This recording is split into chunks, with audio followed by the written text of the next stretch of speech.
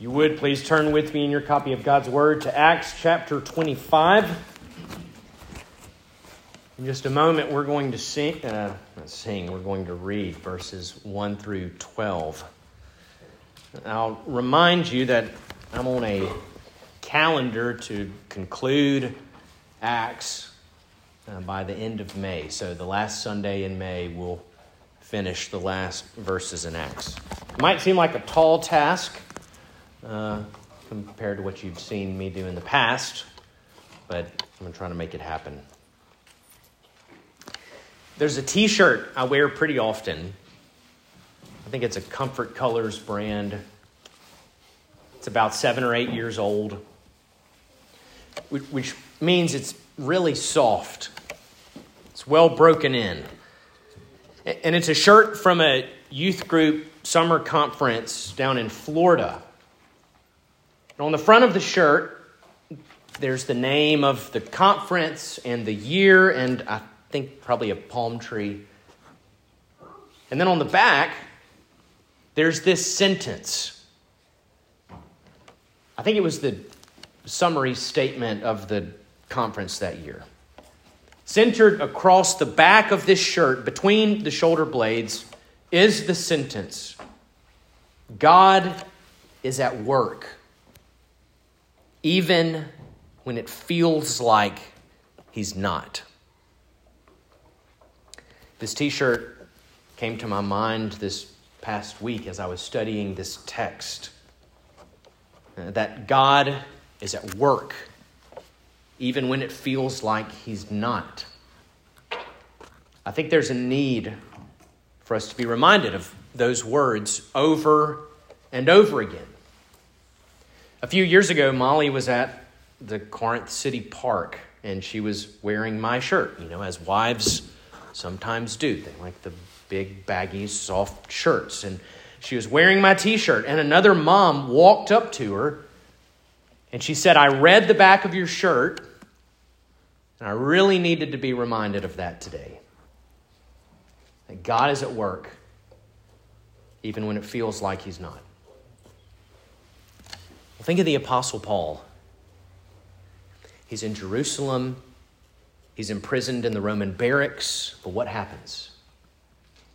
The Lord comes and visits him, stood by him, and said, just as you've testified about me in Jerusalem, you're going to do the same in Rome.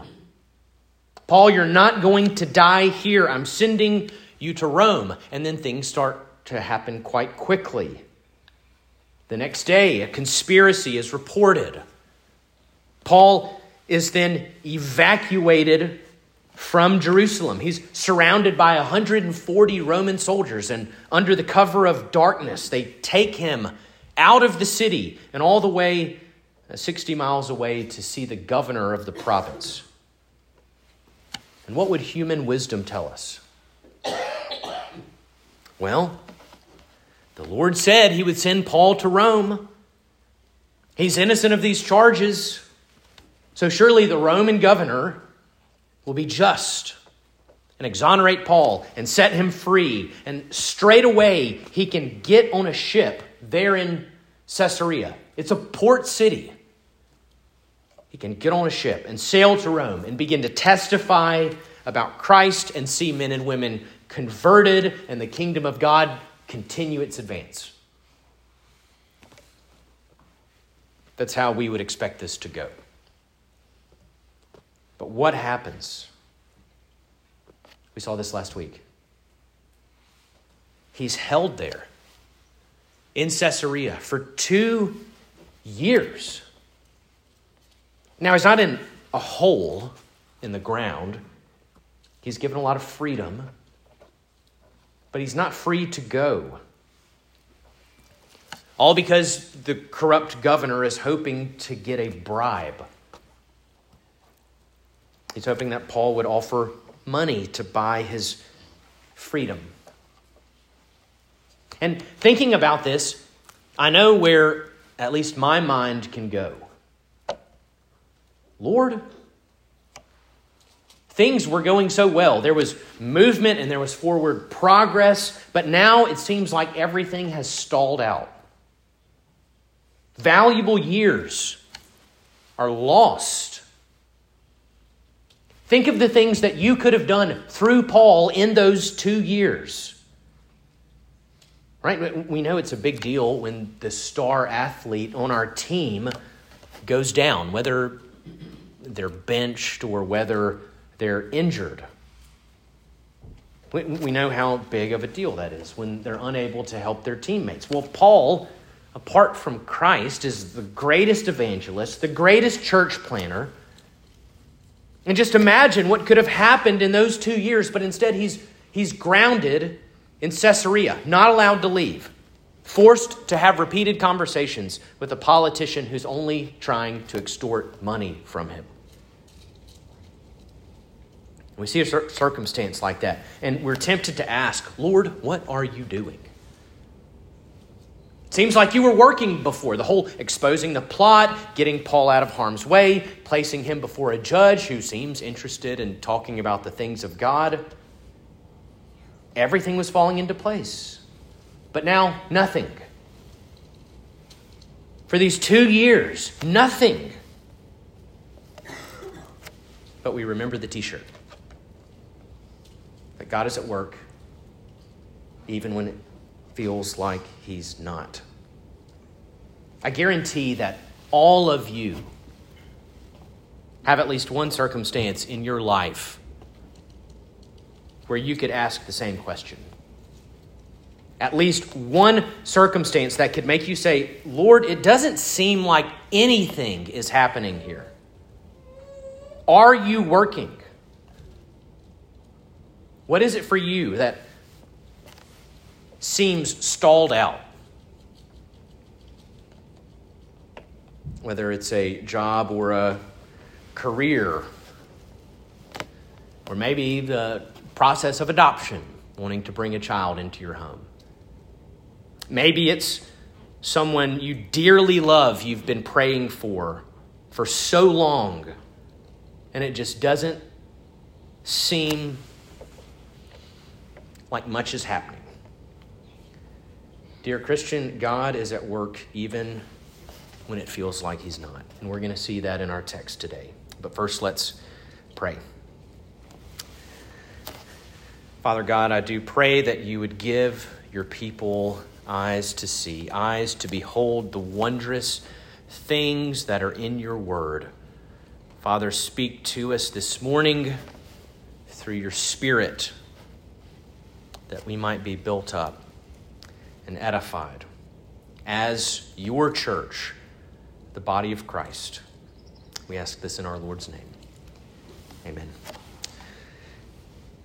Acts 25, I'll read verses 1 through 12.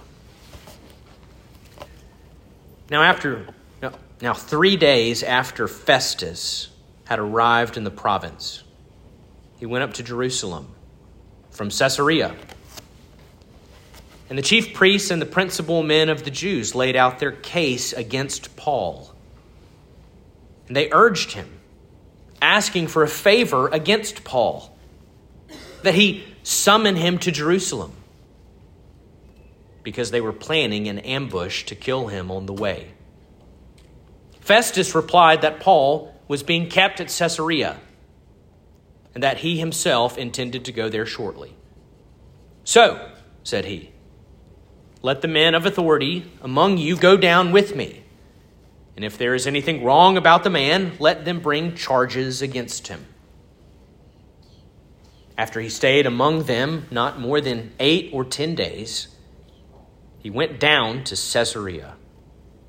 And the next day he took his seat on the tribunal and ordered Paul to be brought.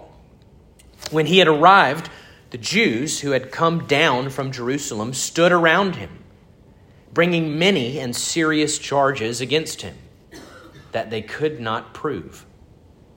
Paul argued in his defense, neither against the law of the Jews, nor against the temple, nor against Caesar have I committed any offense. But Festus, wishing to do the Jews a favor, said to Paul, do you wish to go up to Jerusalem and there be tried on these charges before me? But Paul said, I am standing before Caesar's tribunal, where I ought to be tried. To the Jews I have done no wrong, as you yourself know very well. If then I am a wrongdoer and have committed anything for which I deserve to die, I do not seek to escape death. But if there is anything to their charges against me, no one can give me up to them. I appeal to Caesar. Then Festus, when he had conferred with his council, answered, To Caesar you have appealed. To Caesar you shall go. The grass withers and the flowers fade, but the word of our God stands forever. Well, we're going to look at this ongoing legal saga that Paul finds himself entangled in. We're told just a couple verses back at the very end of chapter 24 that Governor Felix was succeeded by a man named Porcius Festus. And this is where chapter 25 picks up, with another politician and another frustrating, biased trial. History tells us that Felix, the governor from chapter 24, is replaced because he's done a poor job governing this Roman province. What you observe in his dealings with Paul is probably pretty representative of how he operated. And so he's called back to Rome, and Porcius Festus is sent to take his place and to set everything to rights. Well, he attempts to do this immediately. Just 3 days after arriving to town, Festus goes to Jerusalem. I'm sure his office had received lots of complaints and letters about Paul, this Roman citizen who is being held. And Festus also has, of course, the letter that was originally sent by the Roman tribune, which basically says Paul is charged with nothing deserving death or imprisonment. He knows this, but he's got to find a way to keep the population happy. So Festus is in Jerusalem. He speaks with the chief priests and the elders and the Jews, and they are up to the same old tricks. I mean, we've already seen this. It's been 2 years, and there's been no repentance. There's been no growth. There's been no moderating. What do they want? Festus, don't worry about this burden. Send Paul to us. Bring him here to Jerusalem. We will take care of it, and you can forget about this whole problem. All the while, Luke tells us that they're planning to kill him on the way. Right? If Festus grants this, there would be hit squads planted all along the road to ensure that Paul never made it. Think of how easy it would have been for Festus to say, sure, I'll send a horse. We can get Paul up here. This whole drawn-out controversy, we can put it to bed. It would have been so easy for Festus to do that. It probably would have been the best political move he could have made. 3 days on the job, and instantly you have the support of the Jewish leadership in Jerusalem. But Festus doesn't do it. Instead, he says, we're going to leave Paul in Caesarea. And if you'd like to bring a case against him, you can go there with me. Now, why does he say that? We'll talk about this more in a moment. There's only one reason. It's that God is working, even when it seems like he's not. We then get to the second half of this passage. 8 to 10 days have passed. Everyone is back in Caesarea. Governor Festus is there. The Jews are there. And of course, Paul is there. And the Jews, again, they're doing the same thing that they've been doing. They're bringing serious charges against Paul. Charges that they in no way could prove. They're saying ridiculous, slanderous things, and they have zero evidence. But they don't care. Like a dog, they have latched on to Paul's supposed guilt. And he must be condemned, and they aren't letting this thing go. And it tells us something of the power of spiritual blindness that they couldn't see, they wouldn't see. They never stopped and thought, hey, maybe we're the bad ones in this situation. And they just keep spewing the same stuff. And yet I'm convinced that Paul never got used to their words. These brothers of his accusers, he wanted them to come to a knowledge of the truth. He wanted them to know peace with God. He wanted them to rest upon the sufficiency of Christ and to rejoice that God has answered his promises. To rejoice that they could commune with the Spirit of God. But here they are again, fabricating every reason why their brother should be condemned. And I have no doubt that if they'd repented, if they'd sought forgiveness, Paul would have granted it immediately. He would have embraced them with tears. He would have offered them Christ. He would have baptized them right there in Caesarea. But in their pride, they would not believe.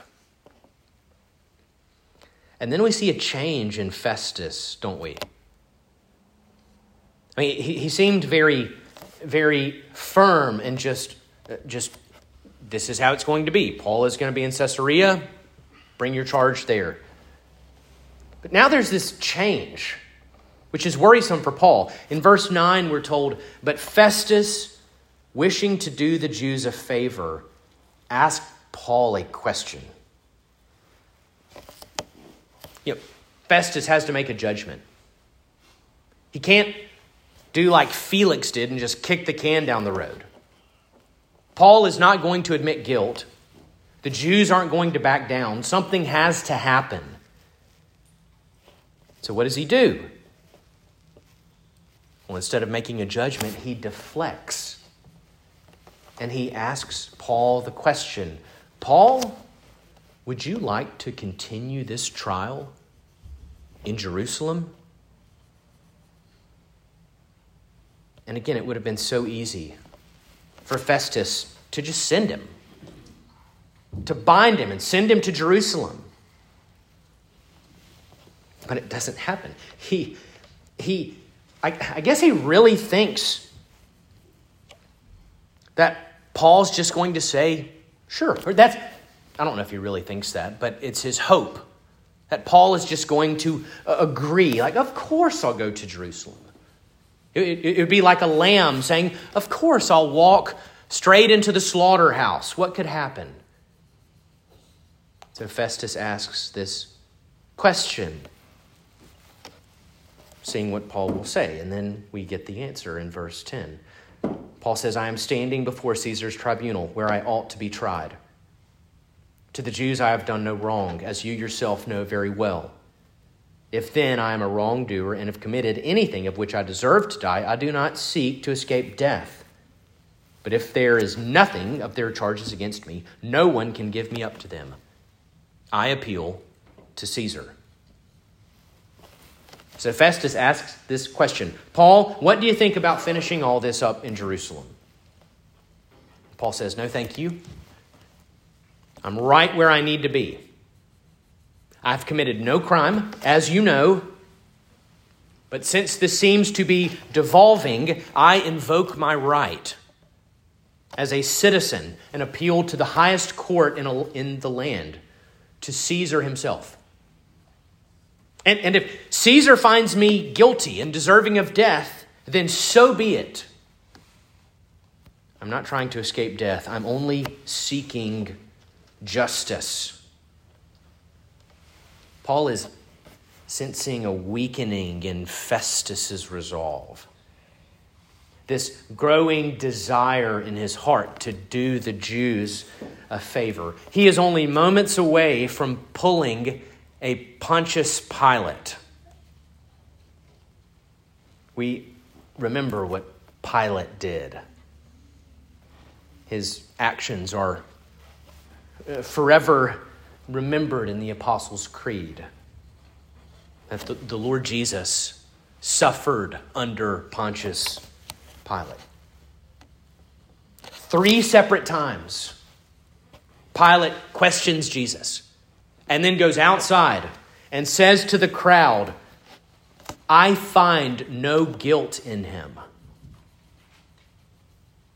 And yet, after sufficient pressure, he gives in to the demands of the crowd because he wants to appease them more than he wants to do what is right. And that's what Festus is getting dangerously close to. Delivering over a man he knows to be innocent in order to pacify the crowd. But it doesn't happen. Governor Festus then goes off and discusses Paul's words with the council and then comes back and says, all right, to Caesar you have appealed, to Caesar you shall go. And again, I want to ask you, Trinity, why? Why does he do this? Why doesn't he succumb to the desires of the crowd and become like Pilate? Because God is at work, even when it feels like he's not. And I hope you realize how relevant this is. We're talking about a legal squabble in the first century, but I think so many of us can relate to this. One of God's people finds himself in the middle of a lengthy, ugly, exhausting, frustrating legal battle. And God works through it. We see God use poor governing and biased judgments and delay of justice and false accusations. He even uses this final abdication of Festus, where instead of rendering a judgment, he says, Paul, what would you like to do? He uses all of it to accomplish his purpose, which is sending Paul to Rome to testify of Christ. You know, it brings to my mind the story of Joseph, found in the latter portion of the book of Genesis. Joseph is thrown down into a pit and left for dead. He's then pulled out of the pit and sold to traders as a slave. He then gets to Egypt and is falsely accused of trying to seduce his master's wife, and he's thrown in jail and forgotten about for years. And yet in all those griefs, God was working. He used all the evil committed against Joseph to accomplish his purposes. And we have that wonderful line at the end of Genesis where Joseph reassures his brothers and says, you meant evil against me, but God meant it for good, to bring it about that many people should be kept alive as they are today. So do not fear. And all that happened to Joseph to ensure that God's people would survive 7 years when there was no food in the land. God was at work in the hardships of Joseph, and God was at work in this arduous legal battle that Paul finds himself in.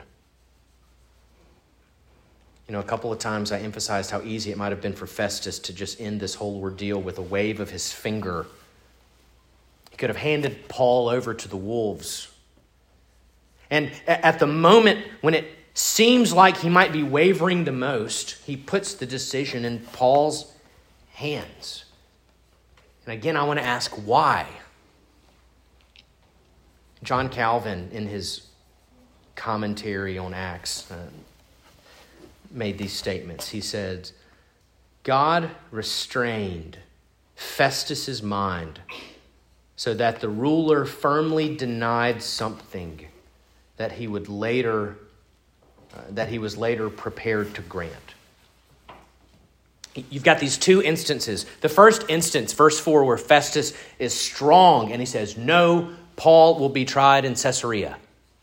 And then second instance, where Festus is weak in verse 9, wanting to do the Jews a favor. And Calvin says of that first instance where he is strong, he says, the Lord held Festus's mind in check by the secret bridle of his providence.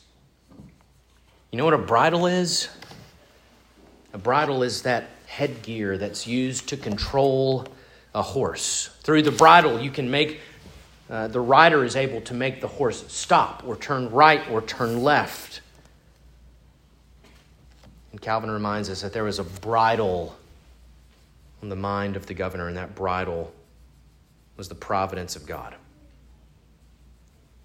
working all things according to his will to accomplish his purposes for his own glory.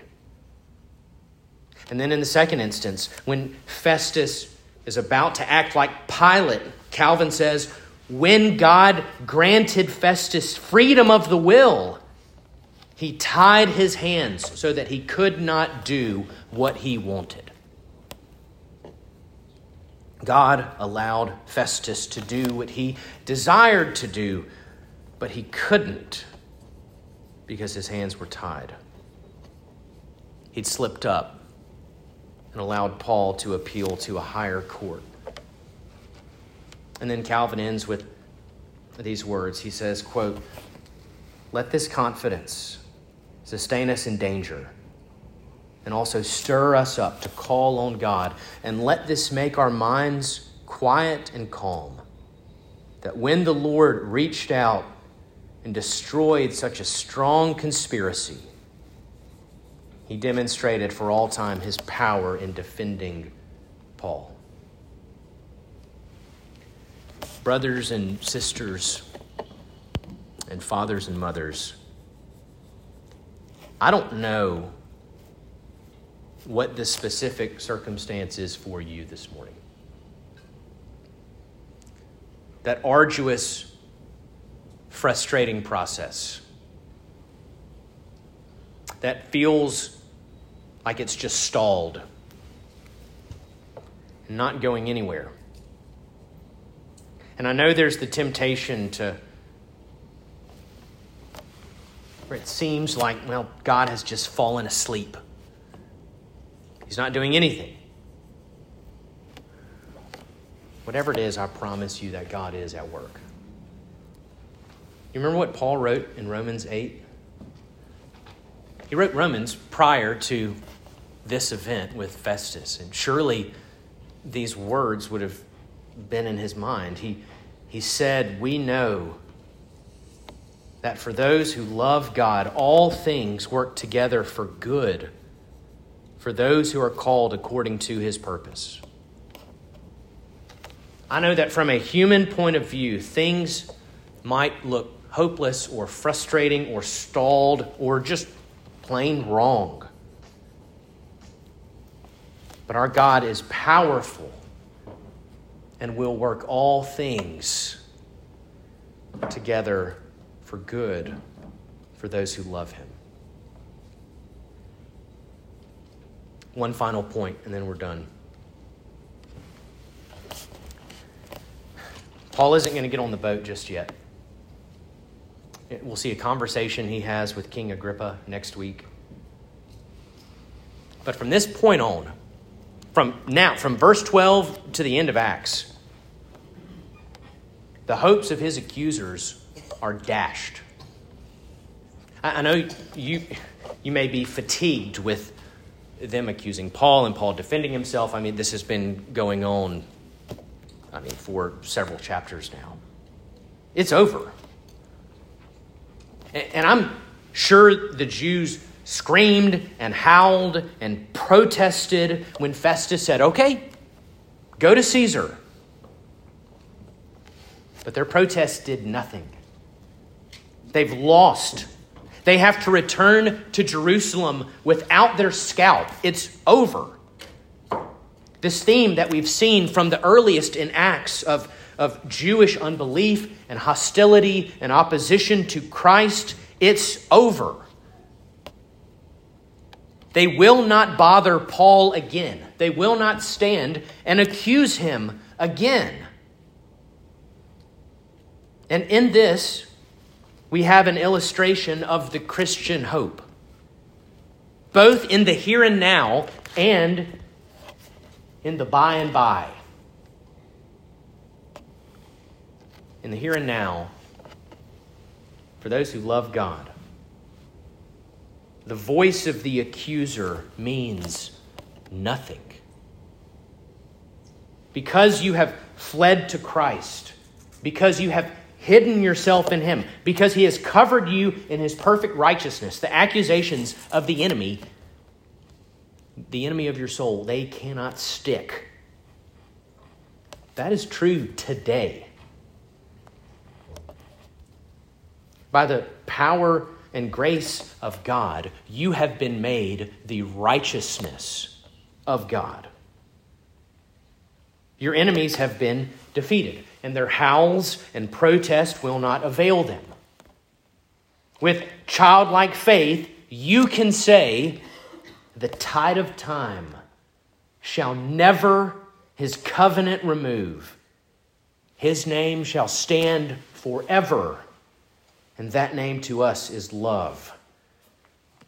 Christian, you are safe from your accuser in the here and now. But there's also a hope for the by and by. There's also a hope for the one day, someday, when all things will be made right, when all things will be made new, when heaven will come to earth, and God will dwell with his people, and there will be no need for sun or moon or stars, for the Lord will be our light. And when that day comes, the accuser will be finally and ultimately shed forever. Satan and sin and death will be at long last destroyed, never to trouble the children of God ever again. And that day is coming. And that day is the final hope of the Christian. It's what makes the Christian say, "Come, Lord, quickly." I'd like to end by reading a couple verses Paul wrote. These are from 1 Timothy 4, 17 and 18. And I imagine he had this moment in his mind. "But the Lord stood by me and strengthened me, so that through me the message might be fully proclaimed, and all the Gentiles might hear it. So I was rescued from the lion's mouth. The Lord will rescue me from every evil deed and bring me safely into his heavenly kingdom. To him be the glory forever and ever. Amen." Let's pray.